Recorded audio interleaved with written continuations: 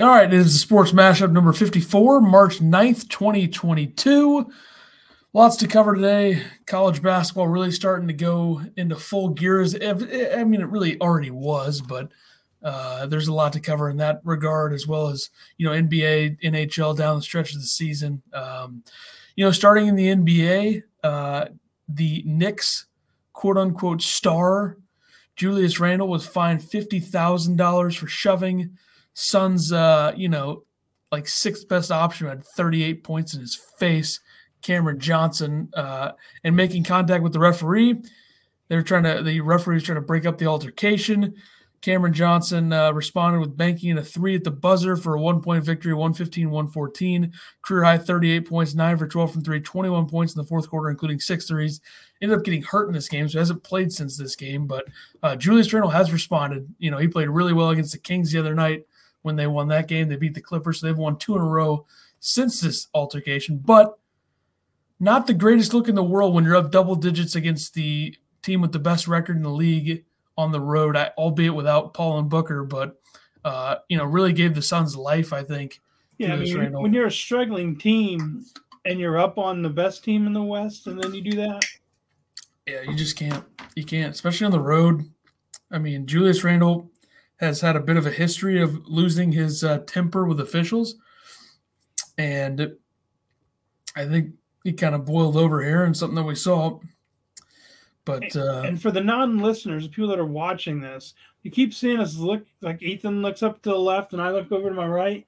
We're watching the Boston College Wake Forest game that's went in overtime, and Boston College is now winning by 5. Yeah, Wake Forest can't make a shot. And for those of you who are into the brackets and such, we'll talk about that later. But Wake Forest is not going to get in the tournament if they lose this game, so that's something to pay attention to. Moving forward here, Jason Tatum dropping 54 in Sunday's win over the Nets with Kevin Durant and Kyrie Irving both playing. 24 years old is Tatum, already tied Larry Bird with 4 50-point games. It is a different league than it was when Bird was in it, but still very impressive. And I since you now have the online registration available in sportsbooks in Illinois, maybe we'll be referencing bets a lot more that we made, and I am one who made the Nets money line. And I think that just on regular season games, because most 50-point games before the 25th birthday, he actually has 6. Kobe had 5, LeBron had 8, and Michael Jordan had 10. So I think that's just most in the regular season, not including playoff games. Yep. I think that's fair. All right. To surpass Kobe in most 50-point games before turning 25, when Kobe came in the league at 18, and Tatum only came in at 19, but yeah, it's definitely a big accomplishment for sure. But Nikola Jokic scored 30 points in the fourth quarter in overtime Sunday versus the Pelicans, shooting 10 of 11 from the floor in that stretch.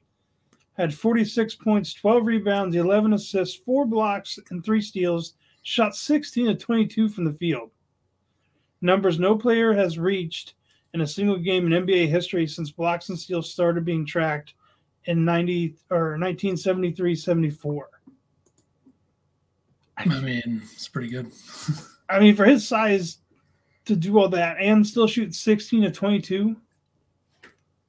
There's a reason he won MVP last year, right? Yeah. I mean, he's still in the talks for it this year. Yep. I think a lot of that helps considering the injuries that they have. Porter Jr. never staying on the floor and Murray still being hurt. Yeah, and then the Heat prepping for Oladipo's a long way to return.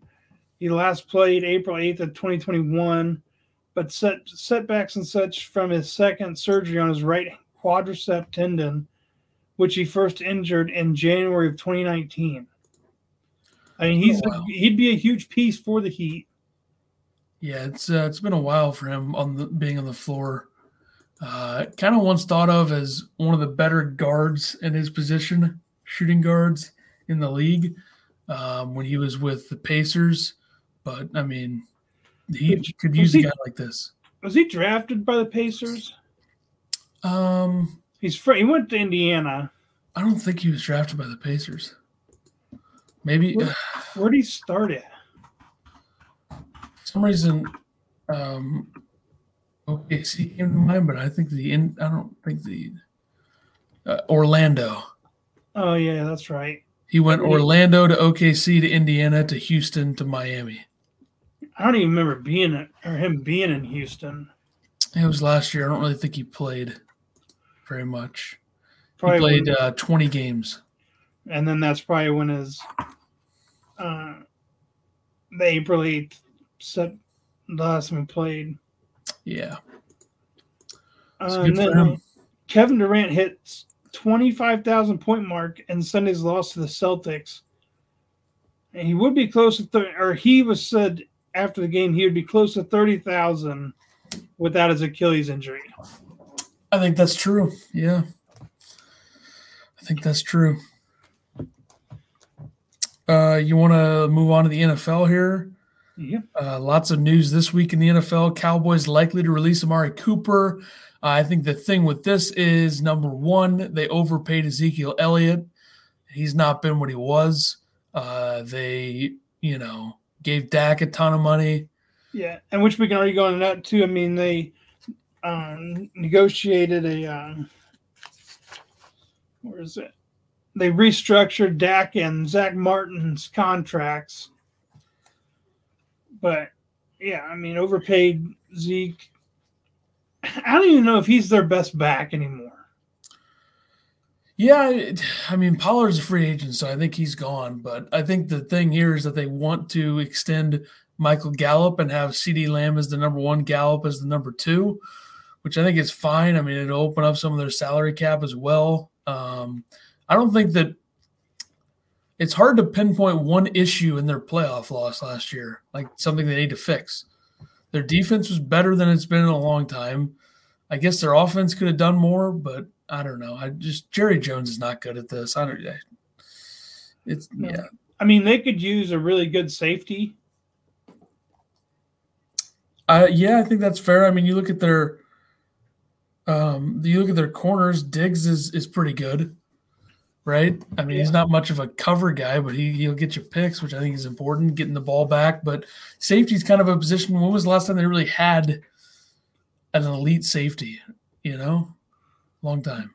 Yeah, I mean, they've got a good defensive line, good offensive line. Good linebackers, I think, overall. Yeah, so, I mean, they could use a corner and a safety. Yeah, I think they probably could. But this should open up the cap for them. So then the question is, like, what team could you see Amari Cooper going to?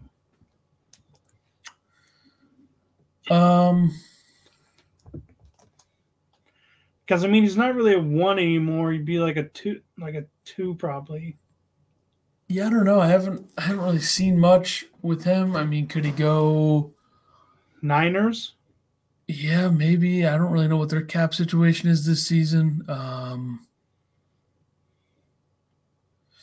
don't know. Chicago, maybe. I don't really know if they want to pay a receiver, but maybe they look into that. Yeah, I've seen rumors about them. They thought they were going to get Devontae Adams, and now their eyes are on Valdez-Scantling. It's very cute. It's very cute. When Valdez-Scantling can't catch some of the passes that Rodgers throws him, how do you expect Justin Fields to be able to do that?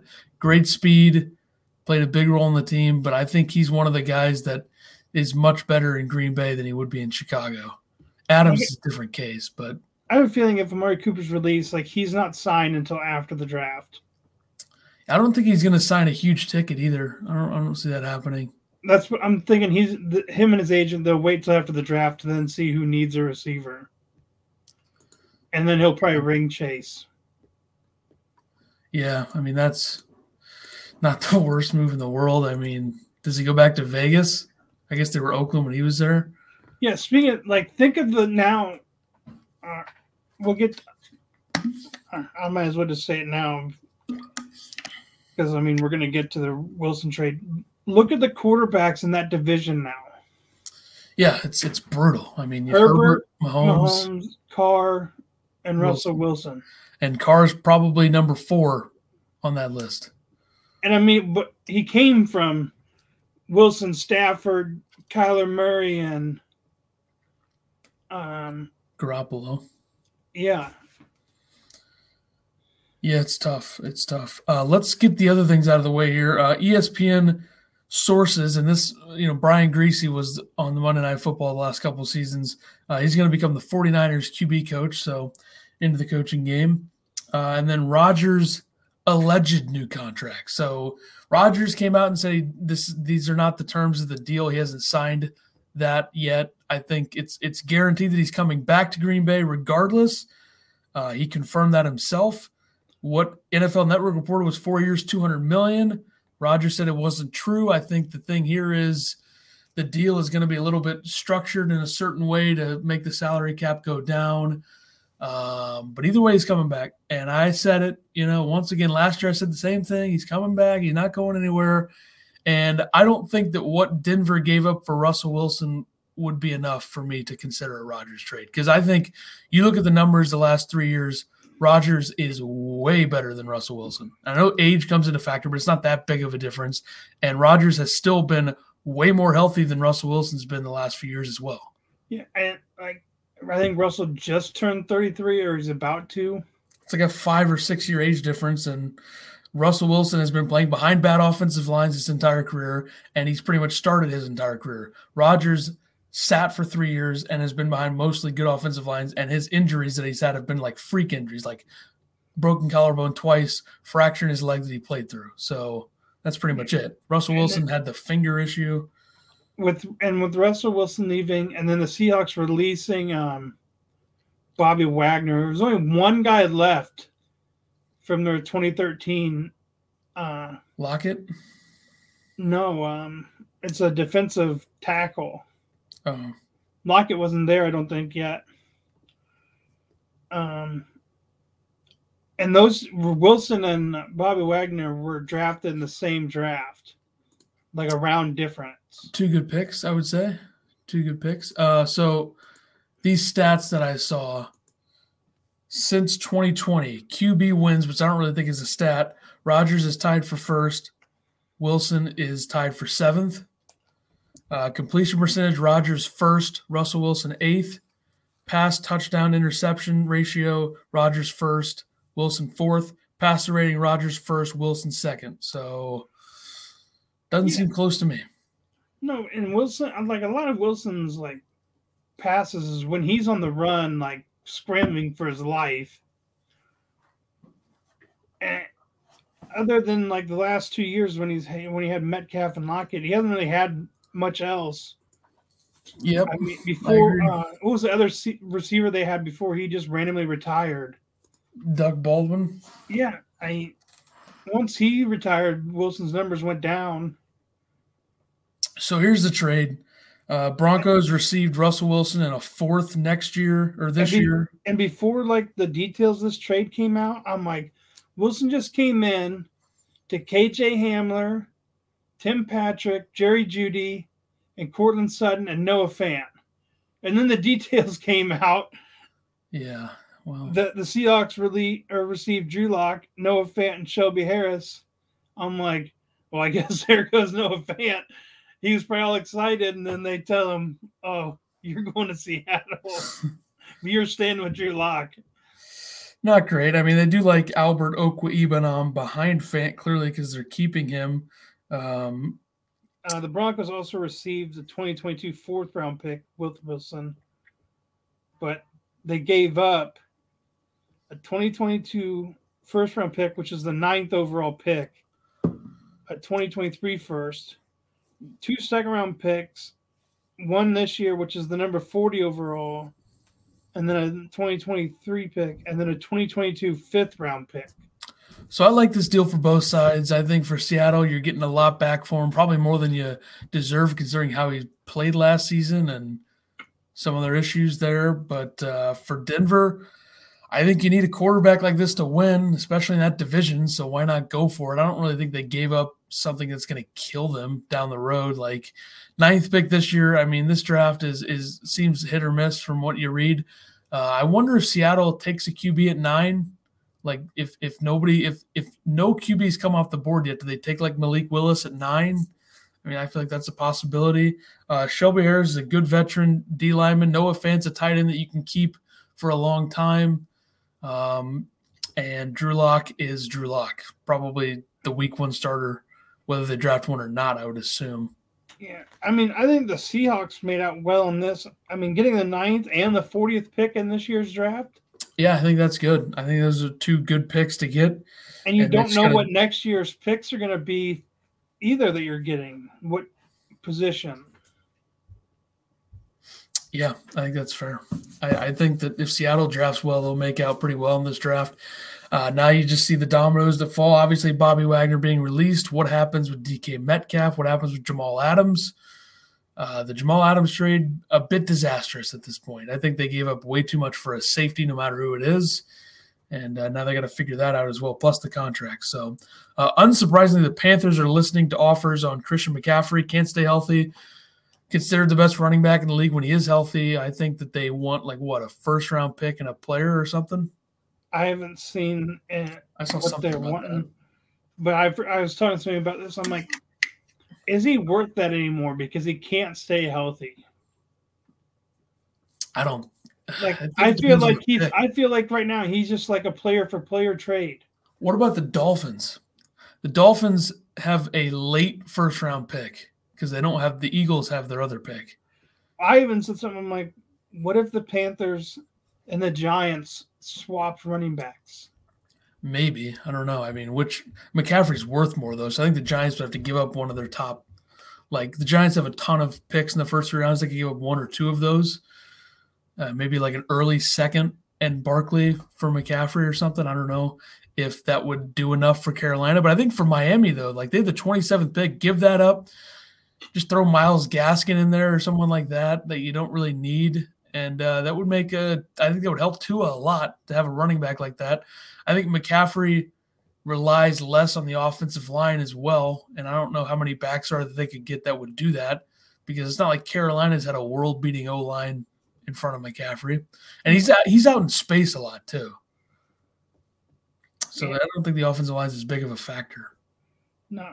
And another thing too would be like if this whole giant Trubisky thing becomes a thing, I think McCaffrey fits better in that system than Saquon does as a read option and a dump off than Saquon. Yeah, I think so. I think that's true. Yeah. Because, I mean, that was almost what him and Cam did. Yeah, they did. And if, I mean, you pretty much be trading Daniel Jones and Saquon Barkley for better and healthier versions of them for the most part. I would think like they're kind of similar in both ways. That Trubisky has stayed healthier than Jones, and he's probably a bit better of a thrower. I'd say Jones is a bit better of a runner, but it kind of, all works itself out in that regard. Let's see. The Washington Commanders, they trade for QB Carson Wentz. So Wentz gone in Indy after 1 year. The disastrous Week 18 performance against Jacksonville probably hurt him a lot. Losing the last 2 games, and then the last one being to the Clown Town. Yeah, the team that had the clown noses and shirts and whatever for their GM, and Urban Meyer disaster, and a rookie quarterback that was struggling. So that's just as bad a loss as you could have. Colts receive a 2022 third, a 2023 third that can escalate to a second rounder if Wentz plays 70% of the snaps, and a 2022 second. The Commanders received Wentz and a 2022 second, so they swap seconds. I think this is fine for Indianapolis. Yeah, and the Commanders are paying his entire salary, so the Colts open up a ton of cap space, losing that $28 million. The problem that I have with this for Indy, if it comes to fruition, is I don't understand the idea of trading Wentz just to trade for Jimmy G. Like, I don't think there's that big of a gap there. Jimmy G's contract sucks too. I don't really see how that makes any sense, but I don't know. I mean, I think that just came down to they don't trust Wentz to get into the playoffs, and they think they have a playoff Super Bowl contending team. I mean, they had, 7 or 8 Pro Bowlers? Yeah. They've got one of the arguably best running backs in the league. one of the best offensive lines. And they need a guy who can throw to the receivers. One of the best defenses, too. And if they could just get a guy, bring Garoppolo in, he'd just be there to hand off and to actually throw accurate passes that Wentz couldn't do. Yeah. That's just I think this is Tannehill's last year in Tennessee if he can't complete passes to those receivers he has. Yeah, I think that's fair. Yeah. All right, not comparing Wentz to Tannehill because Tannehill's had a better career, but they both are inconsistent. I think they're guys you can kind of win with, though. In certain situations, maybe more so Tannehill than Wentz, but they are similar in a lot of ways. And then the Bills grant Cole Beasley permission to seek a trade. And then Tag Central happened yesterday. The Dolphins franchise tagged tight end Mike Gesicki. The Chiefs used their tag on offensive tackle Orlando Brown. Bucks tagged wide receiver Chris Godwin. Packers tagged Devontae Adams. The Cowboys tagged tight end Dalton Schultz after his big year. The Jags tagged offensive tackle Cam Robinson. Bengals tagged safety Jesse Bates, which I'm pretty sure they had to do or he was gone. Yep. And the Browns tagged tight end David Njoku, which is kind of surprising. What's the Browns hardly throw to him? What's the deal with J.C. Jackson? Why wouldn't the Patriots tag him? I don't know. One of the best corners in the league. They already got rid of Gilmore. That's what we were talking about last week about most interceptions. What's the end game there? It's kind of weird. Unless they're in contract negotiations with him or something. I think he's going to hit free agency. When's the tag deadline? It's already passed. And then didn't the Niners tag Trent Williams? I thought they already extended him. Well, that's what I thought. And then someone told me yesterday that they thought they tagged him, but I didn't see that. I don't think so. Yeah, I don't know. It's interesting. I don't know what happens with New England secondary. You'd trust Bill to figure it out. They got good safety still, but bit of a hole at corner if he's not back. The Titans did elect to not tag Harold Landry, but then they gave him a huge extension after. I'm not sure the numbers of that deal, but if you just keep going here, I can find it. Yeah, I had seen the details there yesterday. I don't remember it, but he had a big season for him. Yeah. But combine stat, you had Georgia's defensive tackle, Jordan Davis, who stands at 6'6", weighs 341, ran a 4.78 40. And I wrote, "Wow, scouts, let the big dog eat." Yeah, he's gonna move up the board because of something like that. And it's 5 years, $87.5 million for Landry. Yeah, Jesus, just saw it. Stanford hit a buzzer beater in the lane to beat Arizona State if it counts. It's so bad.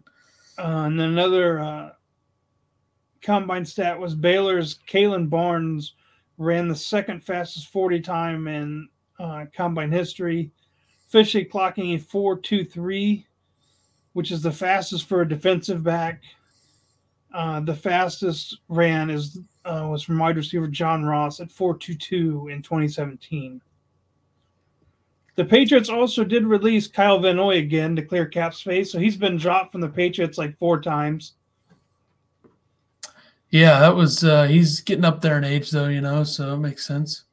And then lastly in the NFL, you had, as of Monday, Falcons' Calvin Ridley is suspended for at least the entire 2022 season after betting or placing bets happened in November when he wasn't with the team. He wasn't playing at the time. He bet a 3, a 5, and an 18 parlay, including the Falcons in that bet, or at least one of the bets. Just not smart, but I don't know if this is worth the entire season. It's not like he was playing or with the team. It's not like he was influencing the games that he bet on in any way. So I don't really I mean, I get it. It's dumb. He shouldn't have done it. It's obviously stupid, especially you do it in your own name is dumb as hell. But it's a bit weird when the NFL is in bed with all these sports books in massive ways with massive money involved. And this guy wasn't with the team at all and had no influence. They even said the bet was placed in Florida. Yeah, I mean, it's obviously very stupid of him, but I don't know about the 1 year. No, but I think there's something like in their guidelines somewhere about betting. It definitely is, yeah. So I don't know. Yep. Off the golf. Yeah, last weekend at the Arnold Palmer Invitational, winner Scotty Scheffler won $2.2 million, shot 5 under. Course got tough as the weekend went on. Victor Hovland had a big lead and then struggled the last 2 rounds. Billy Horschel struggled as well. He was near the top at the end. But Scheffler won at the Waste Management, finished tied for 7th the next week, and then wins again. So I think we have a bit of a star in the making here. And then the Players' Championships this weekend, defending champion Justin Thomas. It's a TPC Sawgrass, the Players Stadium course, and Ponta Verde Beach, Florida. Yeah, I mean, this should be a good tournament. I think there's something about the conditions and the course being tough this week, so we'll see how that affects the players. We'll make our picks on that later. We're going to skip college basketball for now, and we're going to move to Major League Baseball, where the chants of the week, Rob Manfred, are the chants. People talk about Manfred. But last night, they 15-plus hour meetings. They seem to be getting closer on a lot of the numbers, but I think there's still some things holding it up. There's MLB wants an international draft. Players want nothing to do with that. So we'll see. I mean, there's maybe a slim chance to get a deal done in the next couple of days. There was something they've agreed on, though, right? Like a pitch count. Yeah, they or not a pitch count, pitch clock. A pitch clock, and there's like 2 or 3 other things they agreed on. Yeah, they need a little bit more give and take here. I mean, there's just too much optimism, and I think they're too close right now to not get something done the next week. But I also know that these things could break apart easily, so that could happen too. And Manfred also wants he wants 7-inning games. He wants a 3-hour time limit. So no matter if you're in the 6th inning, bases loaded, 2 or 1 out, so 1 out, and it hits the 3-hour timer. The game's automatically called. So the home team who has the bases loaded 1 out, they don't get a chance anymore. They're just calling it at 3 hours. Is what he wants. Yeah, he's a moron. So that's never going to happen. I would say there's no chance. So we'll see if they get something done. Hopefully by next week they have something done, but I would not bet on it per se with how quickly these things can break down. But moving along to the NHL, trade rumors action. Trade deadline coming up in about 12 days. 3 names that are possibly on the market. Mark Giordano, the defenseman, Norris Trophy winner 2019, Seattle Kraken. I'd say he's the most likely by far out of the 3 that we listed here to be traded. Former captain of the Flames, right? Yes, he was a former captain of the Flames. Teams that reportedly interested are the New York Rangers, Toronto Maple Leafs, Florida Panthers, St. Louis Blues, Carolina Hurricanes. Speaking as a Blues fan, I don't see this one happening. I could see it happening, but I don't think it's gonna because I think that the Blues are probably going to shop for somebody lower on the salary cap than this unless they have a plan to, figure something out. But I think the most likely thing here would probably be someone like Toronto or maybe Florida, maybe the Rangers, but I doubt it. So that's how I view that one. Then your guy, Jake DeBrusk, who I believe is the one who wants to trade out of Boston. Yeah, he asked for one last season. He's been hot, though, recently, and I don't think that I think I read an article earlier that said, well, let's be honest, I saw a headline that said DeBrusk's hot streak not going to stop him from wanting out of Boston, so he still wants out. Canucks, Oilers, and Sharks is teams that I've read on him. I think he'd be a great addition to the Oilers forward group or the Canucks forward group. Sharks, I don't see as much, but I think either one of those. I mean, with Edmonton, it's like you got to get a better bottom six forward group. Like after McDavid, after Draisaitl, after Nugent Hopkins, after Hyman, after I guess Evander Kane now, and after Jesse Puljujarvi, it's like pretty bad on the bottom six. And that's been goaltending, bottom six, and defense in some way, form, or fashion has been an issue for Edmonton for like a long time. And it's keeping them from being able to compete at a level that they should, you know? So we will see. And with, Nugent Hopkins being hurt and they didn't have a timetable for him.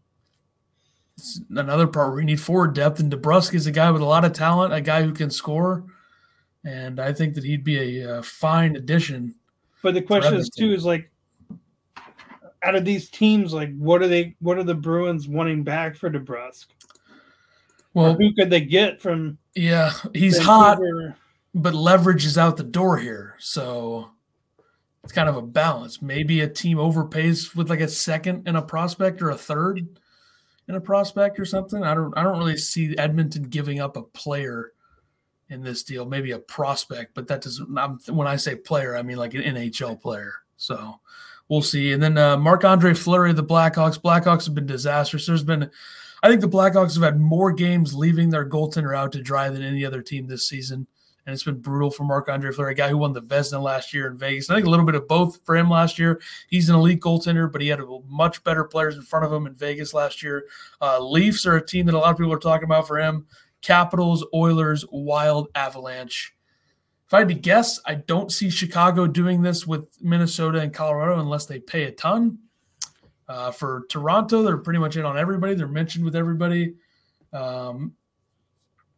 I would assume that we see a scenario where he ends up in Toronto, maybe, if they can figure it out with the cap. But I don't know. We'll see if Chicago trades him at all. Maybe he doesn't get traded at all. But who knows? Speaking of Seattle and what Jared McCann has done there, and Giordano, a guy on the way out, it looks like McCann's going to be there to stay. Signed a 5-year extension, $5 million per year for him. He was a very solid forward for the Penguins for a few years. Quality piece, having a good season there. And I think it makes sense for them to get this done. Get a guy in your top 6 for years to come. Yeah. Austin Matthews, likely to win the Maurice Richard trophy for most goals. I believe Ovechkin's second with 36 right now. Matthews has 43 goals in 54 games, on pace for 62, which I'm assuming the last guy to score 60. Didn't Ovechkin score 60 one year? I think he did. That sounds right. Well, he's had a bunch of, obviously, a huge number of big seasons. Yeah, he scored 65 in 2007, 2008. That's his most. He's had 6 50-goal seasons and a 60-goal season. But I think the next generation, when Ovi hangs it up, Matthews clearly the guy. He's got 242 career goals in 388 games. He scored 40 his first season, 34 his second season, 37 his third season, 47 in a shortened season, 41 last year in a shortened season. Like, think about this. Austin Matthews has 84 goals in his last 106 games. That is unbelievable. So, pretty good. He won the Maurice Richard last year, unless he goes really cold, looking like he's going to do it again this year. So, what a year he's had. I can't believe this guy's still playing. Jaromir Jagr. Oh, yeah. Organizes game to benefit Ukrainian families seeking asylum in the Czech Republic.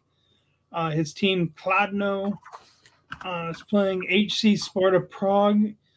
They moved the game to the O2 Arena in Prague for bigger, it's a bigger venue where the ticket sales are going to this. He's got 19 points in 43 games this year, 50 years old. Drafted 5th overall in 1990. Played with the Penguins for I don't know how many years, then moved on. I mean, he bounced around. Played in Florida, I think. Played in Boston. Yeah. Where else did he play? I'm trying to think of late in his career. He had certain spots he was going to play. I thought his last year was in Boston before he. I thought it was Florida.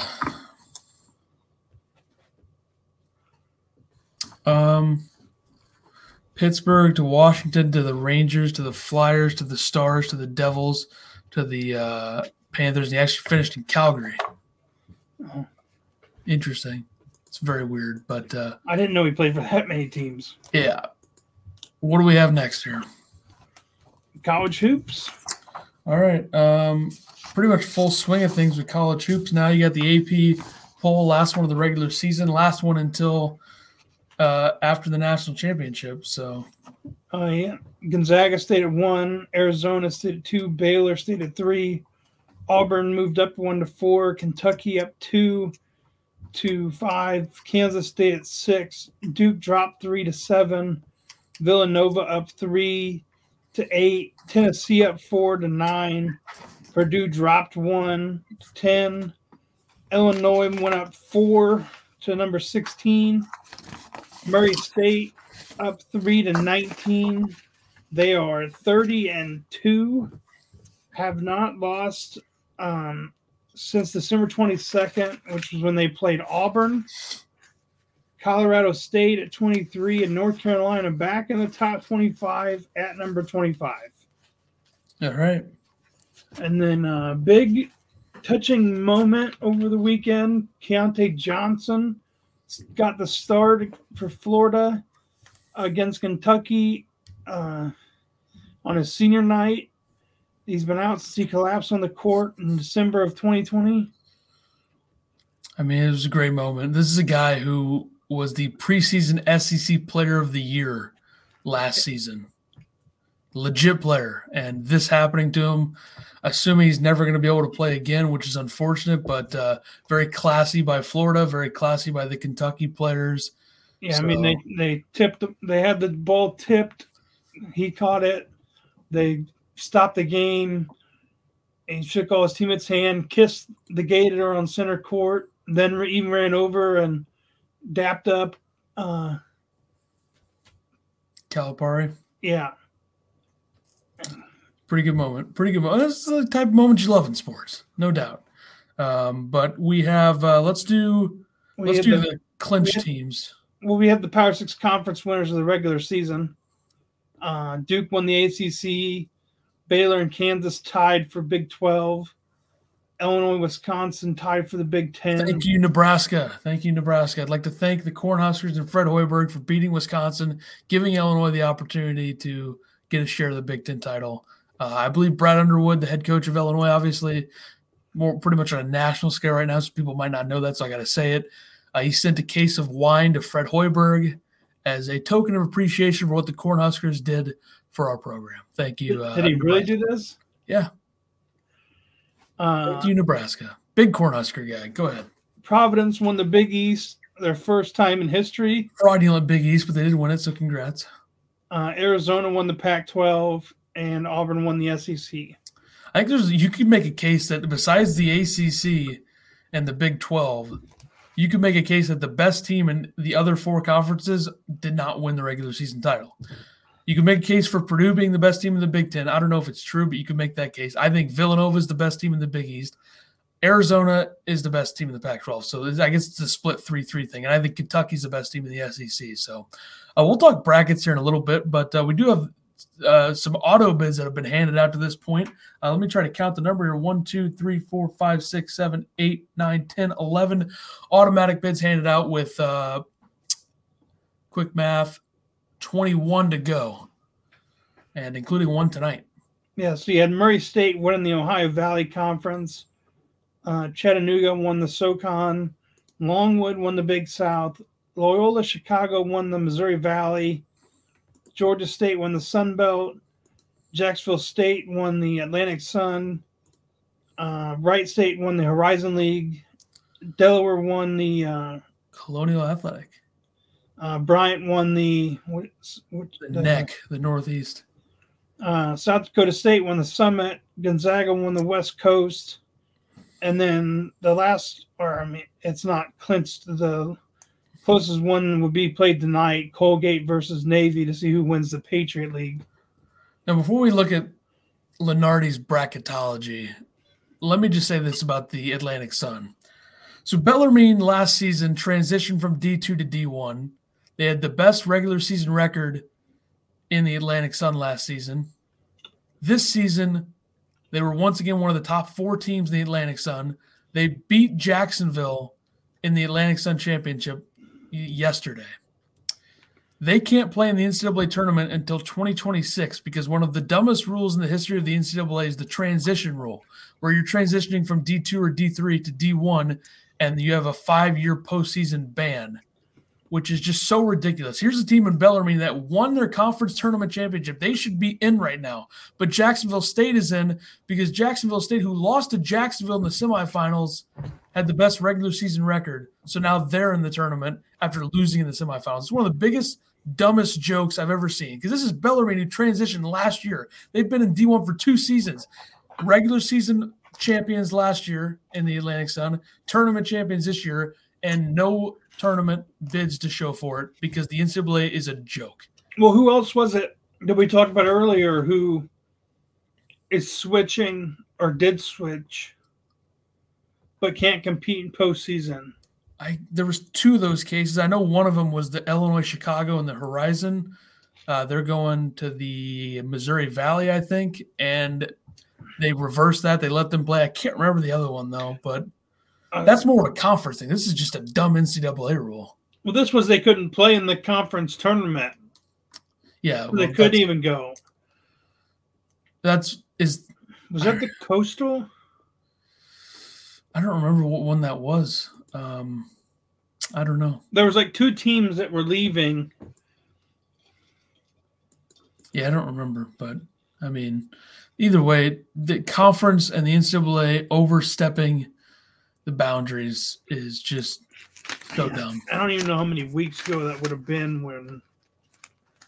Well, while you're looking at that, let's take a look at some quick bracket stuff here. Anybody who follows me on the social media knows that I'd say college basketball is my number 1 thing, and then probably hockey after that. So the Colonial Athletic, they added Hampton, Monmouth, and Stony Brook. Stony Brook, yeah, okay. And that what conference are they in now? Stony Brook, I will find this very quickly. Those 3 all came from the one conference, right? Stony Brook is in the America East. What were the other 2 you said? Hampton and Monmouth. No, I think Monmouth is in the MAAC, aren't they? Yeah. And then Hampton is something I've never heard of. But they do exist. They're in the Big South. So 3 different conferences. But where was Stony Brook out of? The America East Conference, where Vermont is just rolling to that championship. But they weren't allowed to. They're not allowed to play in the conference tournament. Yeah, Hampton was able to play in theirs, and I think the other team you said was allowed to as well. Monmouth. Yeah. All right, let's take a look here. Joe Lenardi, ESPN Bracketology. I don't really know what you want to do with this. Like, what do you think we should talk about with this? Well, what were the last 4 and everything? So last 4 buys for Lenardi was originally, before today, Wake Forest, Creighton, Memphis, and Michigan. Now, Wake Forest just lost to Boston College. I think Wake Forest, given their metrics, given their resume, I think Wake Forest is not going to make the NCAA tournament, which is brutal given the fact that they just gave Steve Forbes an extension yesterday. They have the ACC Player of the Year with Alondas Williams, and them missing the tournament is just going to be a gut punch. So, I mean, I can talk about all these teams if you want, at least the last 8 that he has in, if you want me to do that. I mean, so Wake then probably drops to what, with the first 4 out? I would assume so, given what could happen. I don't know if this is an order or not, but I feel like Wake Forest was even lower than that on a lot of people's brackets. Like, who do you think then out of the first 4 out comes in? Well, I think a lot of that depends on the conference tournaments. Let's say, for example, Indiana plays Michigan tomorrow morning. If Indiana beats Michigan, then they have a shot at Illinois. If they win those 2 games, Indiana's going to get in. If they beat Michigan, I think there's a big question mark there. BYU's done. I don't see them making the tournament. They're already gone anyway because the West Coast Conference, they lost. They already. And then how far do they in advance in that? I think they won 1 game against Loyola Marymount, and then they got beat up by San Francisco, so they're done. Dayton is a team that if they can play their way to the Atlantic 10 championship, then I think they have a shot. But I don't know how likely that is. I don't know. I feel like that's not going to be a very multi-bid league. I think it might be a one-bid league this year. I think that's why I think the Mountain West tournament and the Atlantic 10 tournaments are the two most fascinating. The Mountain West being more so for the quality of teams and what seeds they get. The Atlantic 10 being for the fact that they're not going to get a lot of bids. So that's a problem there. And then the other one was Virginia Tech. Yeah, Virginia Tech. The ACC is so bad this year that Virginia Tech's going to have to win two, I would think. It's odd to me that he has them over Virginia. I agree with him having that, though, because I think in terms of metrics, Virginia Tech's a lot better than Virginia. And I think in terms of wins, I don't think there's that big of a discrepancy there either. I think Virginia is just looked at as the name brand team that won a championship in 2019. I think Virginia Tech's a way better team. Which I also feel like that's why Florida's up there, because I don't think Florida should even be in consideration. Yeah, I think Florida, for them, a lot of it's due to the quality of the conference and some of the wins they have. Like they beat Auburn, so that's a win there. Texas A&M's, I think, the same thing. VCU, another team out of the Atlantic 10, I don't see them having much of a chance unless they win. Now, if you get a situation where, let's say last year, like in the Big East and the Pac-12, where Oregon State won the Pac-12 tournament and Georgetown won the Big East tournament, those are two teams that were nowhere near the tournament bubble last year, and they got in. That's stealing bids from the bubble teams. So I can see that happening. I picked St. John's to win the Big East tournament this year. But I have a feeling there's no way that Oregon State's winning the Pac-12 tournament. Yeah, I think that's a safe bet considering their 3-27 record. I would think that that's a safe bet. They got Oregon coming up here. I think aren't there 3 wins in conference? So they might. Do they have 3 in conference or 2? Oh, they have 1 in 19. They beat Portland State and Nicholls State. They actually won 2 games in a row on December 21st and December 30th. And then they've lost every single game since then. So, yeah, not good. Probably the worst follow-up to an Elite Eight run in the history of college basketball. They're like the total reverse of Murray State, since Murray State hasn't lost since December 22nd. Yeah. And they only have 2 losses every game since December 30th. So that's the thing with Oregon State is this is a team that made it to the Elite Eight last year. Elite Eight. I know it was like a fluke, weird run, but Elite Eight to 3-27 with 3 starters returning has to be the worst. I was saying it's not like they lost They lost their best player, but they had 3. Alaticia's back. Lucas is back. It wasn't like they lost a bunch. Yeah, they lost Ethan Thompson, who's their best player. But other than that, they got 3 starters back plus a couple of decent friends. It's a disastrous season. Which I think it would help, like March Madness, if they made it somewhat like football. Not that you have to stay 3 years, but you should at least have to go for 2 years and get a degree.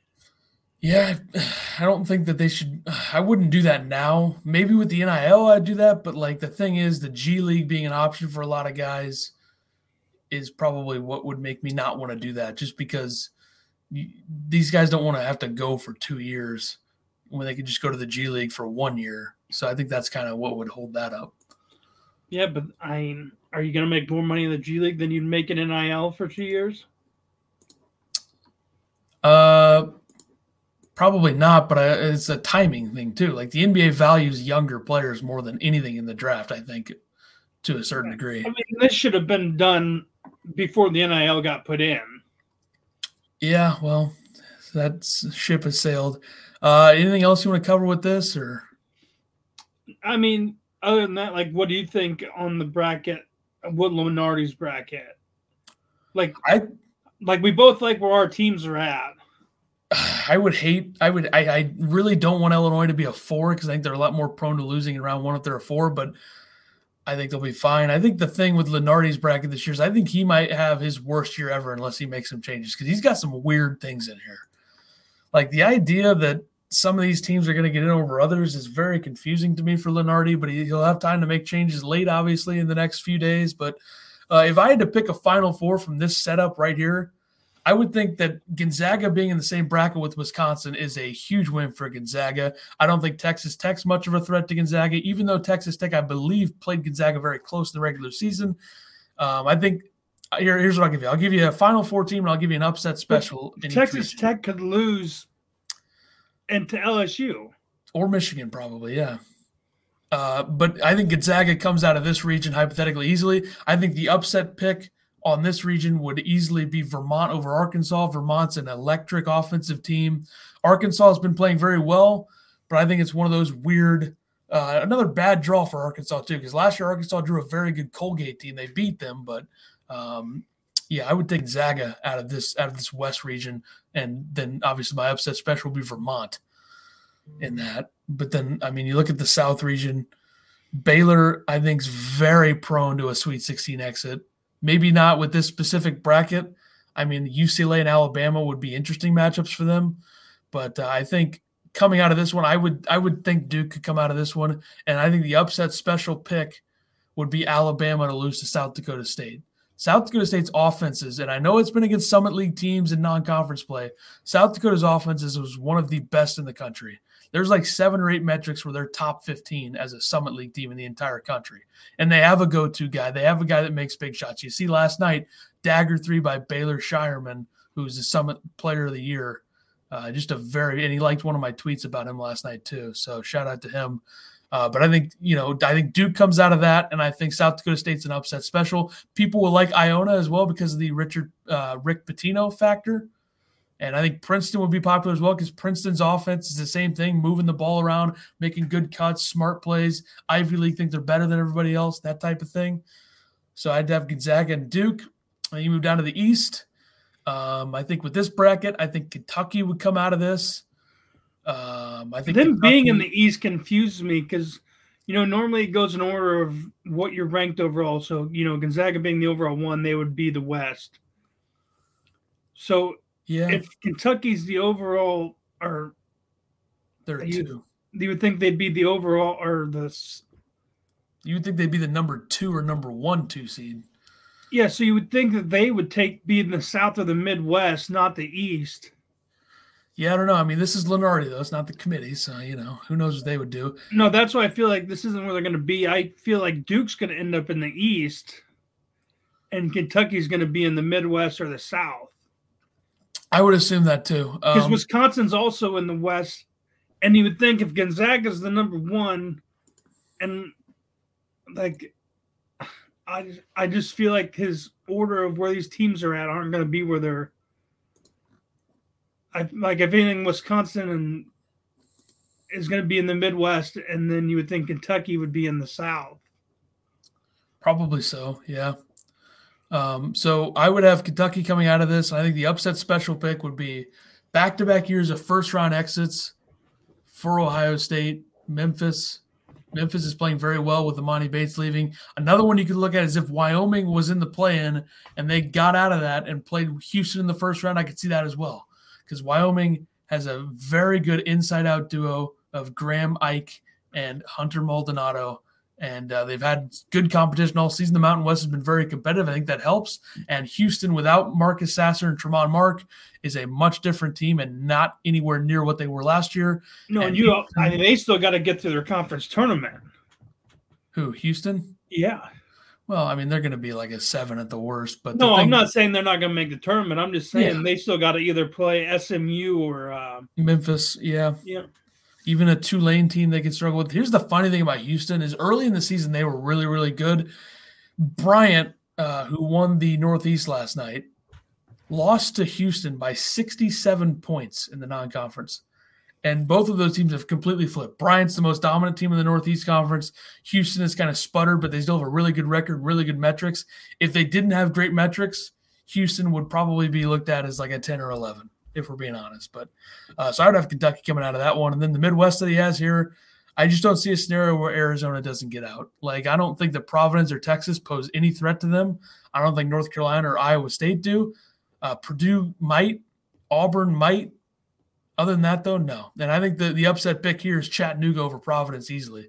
Chattanooga has 5 guys you don't want to play against. I know they barely beat Furman. They did that buzzer beater to beat Furman to win the SoCon, but They have a very, very good team, Chattanooga. So who do you have in the Elite Eight, or just what seeds do you have at each one? In the Elite Eight or the Final Four? Elite Eight. Like out of the East, you got Kentucky, who's a 2. Kentucky, who's a 2, and I would say I'm not going to go with the Homer Illinois pick because I think they could legitimately beat Kansas in the Sweet 16 if they had to. But I'll say Kansas and Kentucky 1 and 2. For the West, if we go up here, I would say I'm feeling LSU Gonzaga for some reason. I don't know why, but I think LSU plays such good defense that they could get there. Which is what, 1 and 6? 1 and 6. Yeah, I don't think Wisconsin's going to be able to get in the Elite Eight. Maybe with that side, it's not that hard after them. Maybe Texas Tech, another team you look at. In the South, I would. Well, I don't see. You have 2. Yeah, I have Duke in there. I'm just going to throw something at the wall and think that I'm going to say South Dakota State. I mean, I know Oregon State got there as a 12 last year. I think South Dakota State get there as a 12. I think Baylor, without their defensive leader, Jonathan Chamois-Chacha, was a completely different team. I don't see Baylor going very far for that reason. So I'm going to say 12 versus 2.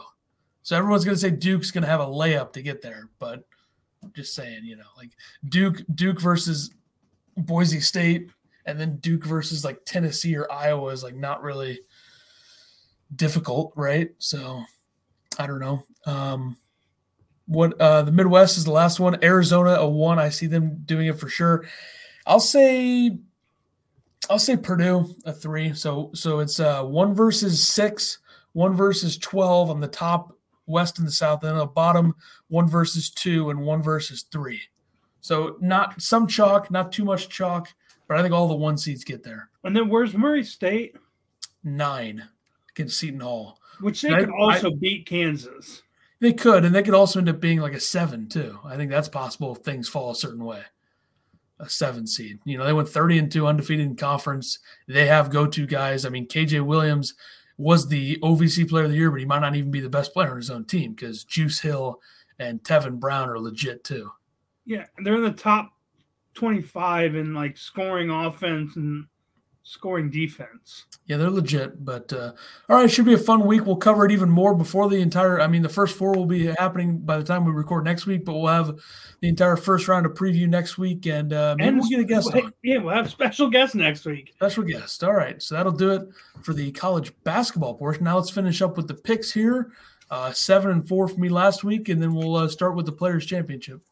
I went 7-4 as well. Now 365 and 297. Picking up Scotty Scheffler winning in golf last week. I'm 363 and 293. And then you also picked somebody in golf, right? Yeah, I don't remember who it was though. It was a top 10. If I look it up, I'll be able to find out. I know he tied like 9th or something. Yeah, I'll figure it out. You go ahead with your picks for this week. For golf, you said to start. Yeah. My top 3 to win. Morikawa plus 1,400, Victor Hovland at plus 2,200, and Dustin Johnson at plus 3,500. My top 5, Patrick Cantlay at plus 450, and top 10, Hideki Matsuyama at plus 250. So I had Sam Burns tied for 9th last week. So that was my pick there. And then it was trying to get something on my screen here for college basketball. For this week, I have Players' Championship is what we're doing this week. To win, I'll take the defending champ, Justin Thomas, plus 1,000. Brooks Koepka, plus 3,000. Victor Hovland, plus 2,200. Top 5, Rory, plus 400. And Dustin Johnson, top 10, plus 400 as well. Let's do just both of us all at once, NHL and NBA picks. NHL for tomorrow, right? Yeah. And then NBA for tonight. So go ahead with both of those. The NBA for tonight, I got the Celtics minus 7.5 over the Hornets. Hornets are missing like Gordon Hayward, that Bach Knight, and somebody else. And the Celtics have Jaylen Brown back. And then I got the Clippers minus 4 over the Wizards. NHL for tomorrow, I got the Senators minus 120 over the Kraken. And the Lightning minus 110 over the Flames, which somehow last week you finally got the Flames to lose. They got killed, didn't they? 5-4. Somebody got killed that I picked. For the NBA, I'll take the Knicks +8 at the Mavericks and the Magic +9 at the Pelicans. NHL, give me the Avalanche -115 at the Hurricanes. Avalanche losing to the Devils last night, bounce back spot. And then the Devils winning last night, bounce back, non-bounce back. They're going to win again, +100 against the Jets. All right, college hoops. Who's your first NBA team? Knicks +8 at the Mavericks. And full disclosure, in real betting, I have them money line tonight. So it's a parlay. Those 3 money lines: Nets, Suns, Knicks money lines. You have the Knicks to beat the Mavs? +340. Yeah, the Knicks are hot, dude. +340 is a great number too. So I have the Suns winning so it's Knicks at Dallas, Suns at Miami, Nets at Philly. So I'm banking on 3 road wins for a parlay to hit. And good thing I won't bet like 2 months on it. Nets reuniting with Harden already. Yeah, so I think they're going to be motivated. Kyrie had 50 last night. There was just a thing or Steve Nash said we show the level we can play at. Yeah, I think that they can do that. But all right, let's finish college hoops. We have all Power 6 conference tournament winners and 1 mid-major tournament winner. Yeah, so who do you have the ACC winning the ACC conference tournament? It's already a wild one with Boston College winning 2 games and Syracuse blowing Florida State out of the water. But I'm going to go chalk here. There's a possibility Buddy Boeheim will not be able to play tomorrow. Yeah, I don't think it matters either way, to be honest. I think Duke handles them. I think Duke losing North Carolina made me more confident in them winning the conference tournament. So give me Duke. I also have Duke picked in that Big 12. So I went off the board for this one. I'm sticking with all my picks that I had in the Monday college basketball show that I do. So I'm going TCU, a little off the board here. I think that they're a gritty team. They beat Texas Tech. They beat Kansas. And if they can get through that first game, I think they have a good chance. And they beat Kansas and then played them 2 days later and only lost to them by 4. Yeah. Yep. I took Baylor. Yeah, Baylor had a very disappointing Big 12 tournament last year, so they could follow that up with winning it and get a little bit of confidence going into the tournament because it's going to be very hard for them to win into the Sweet 16 or Elite 8 without Chamwa Chachma. Because they're the 2 seed. Yeah, Kansas is the 1. And they have to play – they are on the same side as Texas. That means Kansas on the same side as Tech? Let me look. I got it right here. Big 12 tournament. All right. Kansas plays winner of Kansas State, West Virginia. Texas and TCU play. That's on the side of Kansas. And then Baylor plays Oklahoma. Texas Tech plays Iowa State. So Baylor's on Texas Tech side. Yeah. Kansas on Texas That's side. why I took Baylor. So TCU has to beat Texas, and Kansas, and then Baylor or Texas Tech probably. Yeah. So, yeah, that won't be easy, but, hey, they're a team that's capable of getting hot. They're not a very good three-point shooting team, but inside the three-point line, that's where they beat you. That's why I took Baylor was because of the side of the bracket they were on. That's fair. That's a good side because if Iowa State's capable of beating Texas Tech. I mean, it's not impossible, but all right, what do we have next? Big 10. Taking Iowa. Iowa was the hottest team going into the conference tournament. They lost to Illinois to finish the season, but they played very well for most of that game. They just couldn't hit shots late, and they were 10 for 22 from the free throw line. Iowa's offense is different. I think that much more athleticism this year, much more of an ability to play a smaller lineup and still defend well, better defensively than Purdue. Jordan Bohannon's in his 8th year of eligibility. Yeah, he's coming off of a game against Illinois where he had 0 points, so I think he's going to want to redeem himself there. And, they're they're the 5 seed, so I think they're on – what side? They're on the top side, which is with the higher seeds. Yeah, they're with Illinois and Rutgers, yeah. Their game – they go and play Rutgers. Yeah. But they have a game before that tomorrow, so I'm assuming they play the winner of Nebraska Northwestern or something like that? Yeah, they have a 1 bye. Yeah. I took Purdue. Not a bad pick either. That's who I picked last year, and they didn't do it, but good team. And they're the 3 seed, right? Yeah. It's Wisconsin or Illinois, Wisconsin, Purdue, Rutgers, Iowa, so on and so forth. Which I was going to ask our special guest who was supposed to be on here today, had to get pulled away for work. He's going to the Illinois game tomorrow. I was wondering if his tickets were for just the Illinois game, for the Illinois and Rutgers game. I think he's going to be there all week. Or all four on that day. Because the other two are later in the day. Maybe just the Illinois games. Because those are back-to-back, and then I think the other ones don't start till like 6. Illinois' first game's 10:30 a.m. on Friday. For us. Yeah, 11:30 for Indy, yeah. Which is weird that we're in a different time zone than Indy, but I guess that's science or whatever. Yeah, but the Rutgers games is directly after. Yeah, so that would probably be what, like 1 o'clock? Yeah, and then the night game or the other two don't start till like 6 and 8. Yeah, I didn't know if he was going for just the morning session tomorrow or for. Well, we could find out 3 days after the fact on next Wednesday. Yeah, Big East. Another one I'm going off the board. Full disclosure, I have somewhat of a wager on this one. St. John's, two very good players, Julian Champagny and Posh Alexander, plus Montez Mathis, a transfer from Rutgers. Good lineup, very underachieving this season. And if the Big East taught us anything last year, it's that anybody can win it, because Georgetown winning it last year and then following it up with an 0-19 conference record this year is. Hey, they're in the same boat as Oregon State. Except the thing with Oregon State is that Oregon State got to the Elite Eight. Georgetown got killed in the first round. But, there's somewhat of a difference, but not really. So I'll take St. John's. I took my favorite Big East team, Villanova. It's a good pick. I mean, they're the best team, I think. They're well, not you very knew the sarcasm. I hated how they were overranked at the beginning of the year when they kept losing. That's true. You and our special guest who was supposed to be on today, who will be on next week, apparently. We'll just keep making digs at him how he wasn't here. Very, very much was up and down on Villanova this year as well. And I kind of was, but I didn't talk about it as much. But I worry about their depth for sure. Yeah, I mean, you got to think that this tournament, if it plays out right, it's going to, Providence, Villanova in the final. I mean, Villanova has the best player in the league, and he's a point guard, and he runs everything for them. Colin Gillespie, I think, is the best pure point guard in the country, too. So that helps in these situations. Pac-12, I'm pretty sure we have the same team. I doubt it. I have Arizona. Yeah, went off the board with this one as well, trying to be unique.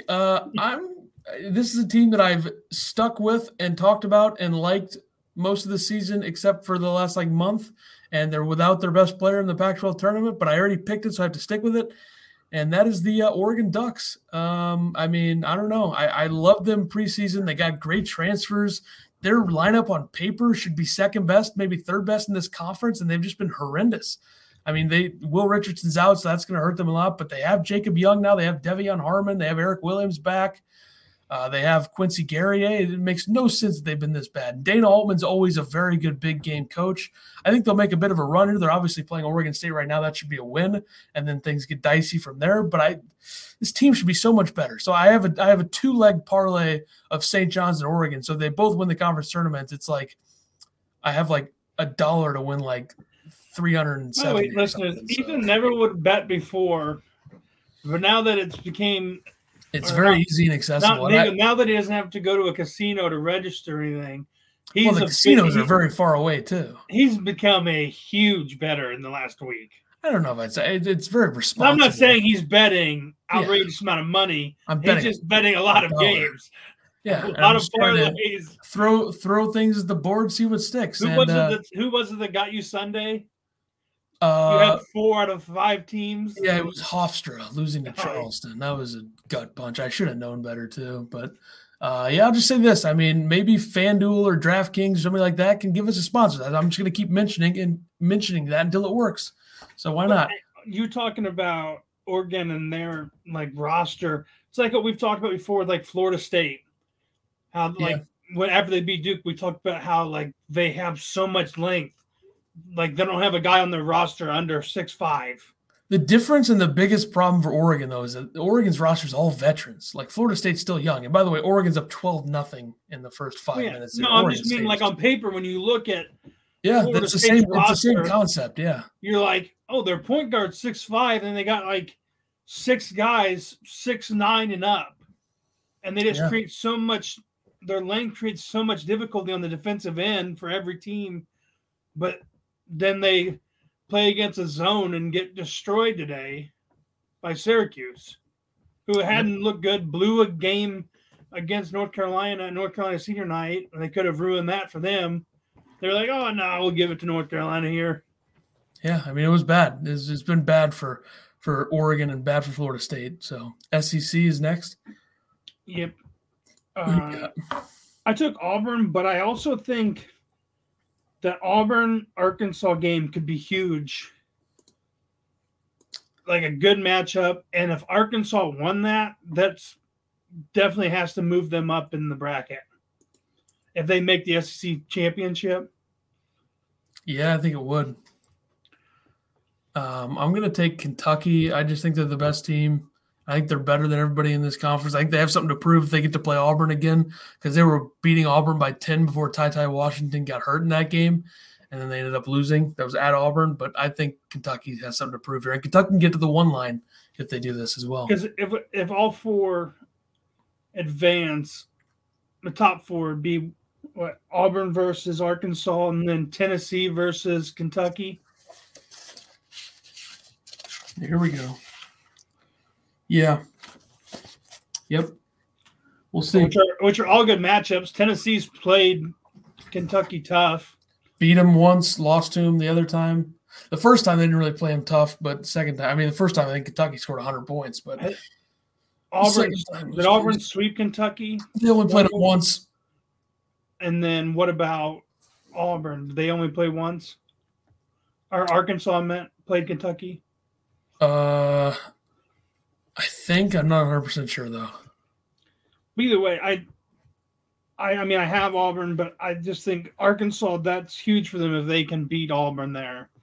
Yeah, it would. It would definitely maybe move them up from 4 to a 3 possibly, or if some people have been a 5 to a 4. So it'd be big for them, no doubt. Let's finish this off here with the mid-major conference. Yeah, what mid-major did you take?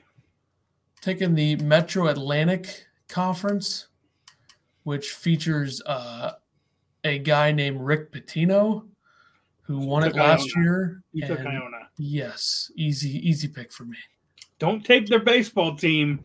You can take their basketball team. Yep, I'm all in on that. Yep, 100%. I took the Mountain West. All right. And competitive league, that's a tough pick to make. I'm taking the 2 seed. Taking Colorado State.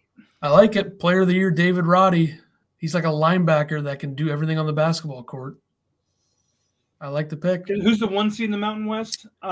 Is Boise? it SDSU or Boise State? I think it's Boise State. Boise, I think. Well, if I can find the M's here in my catalog. Okay. Boise State's the 1, Colorado State's the 2, San Diego State's the 3, Wyoming 4, UNLV 5. Which, that was another thing when we were talking about Lenardi's bracketology. He's got the top 4 teams from the Mountain West in the tournament. Yeah, I think it's always been a 3 to a 4 bid league. He's got Wyoming in the play-in game against Xavier. San Diego State is a 9. Boise has a 7. And Colorado State is a 7 as well. Yeah. If Colorado State wins that, I don't see, if Boise or Colorado State win that, I don't see them moving past a 7 though. I would agree. I think a lot of it depends on what happens around them, but it would just if Wyoming or San Diego State upset, they would move up. Yeah. Well, we'll find out all about it. We'll talk about it next week. Hopefully we have said special guest that was supposed to be on today on next week.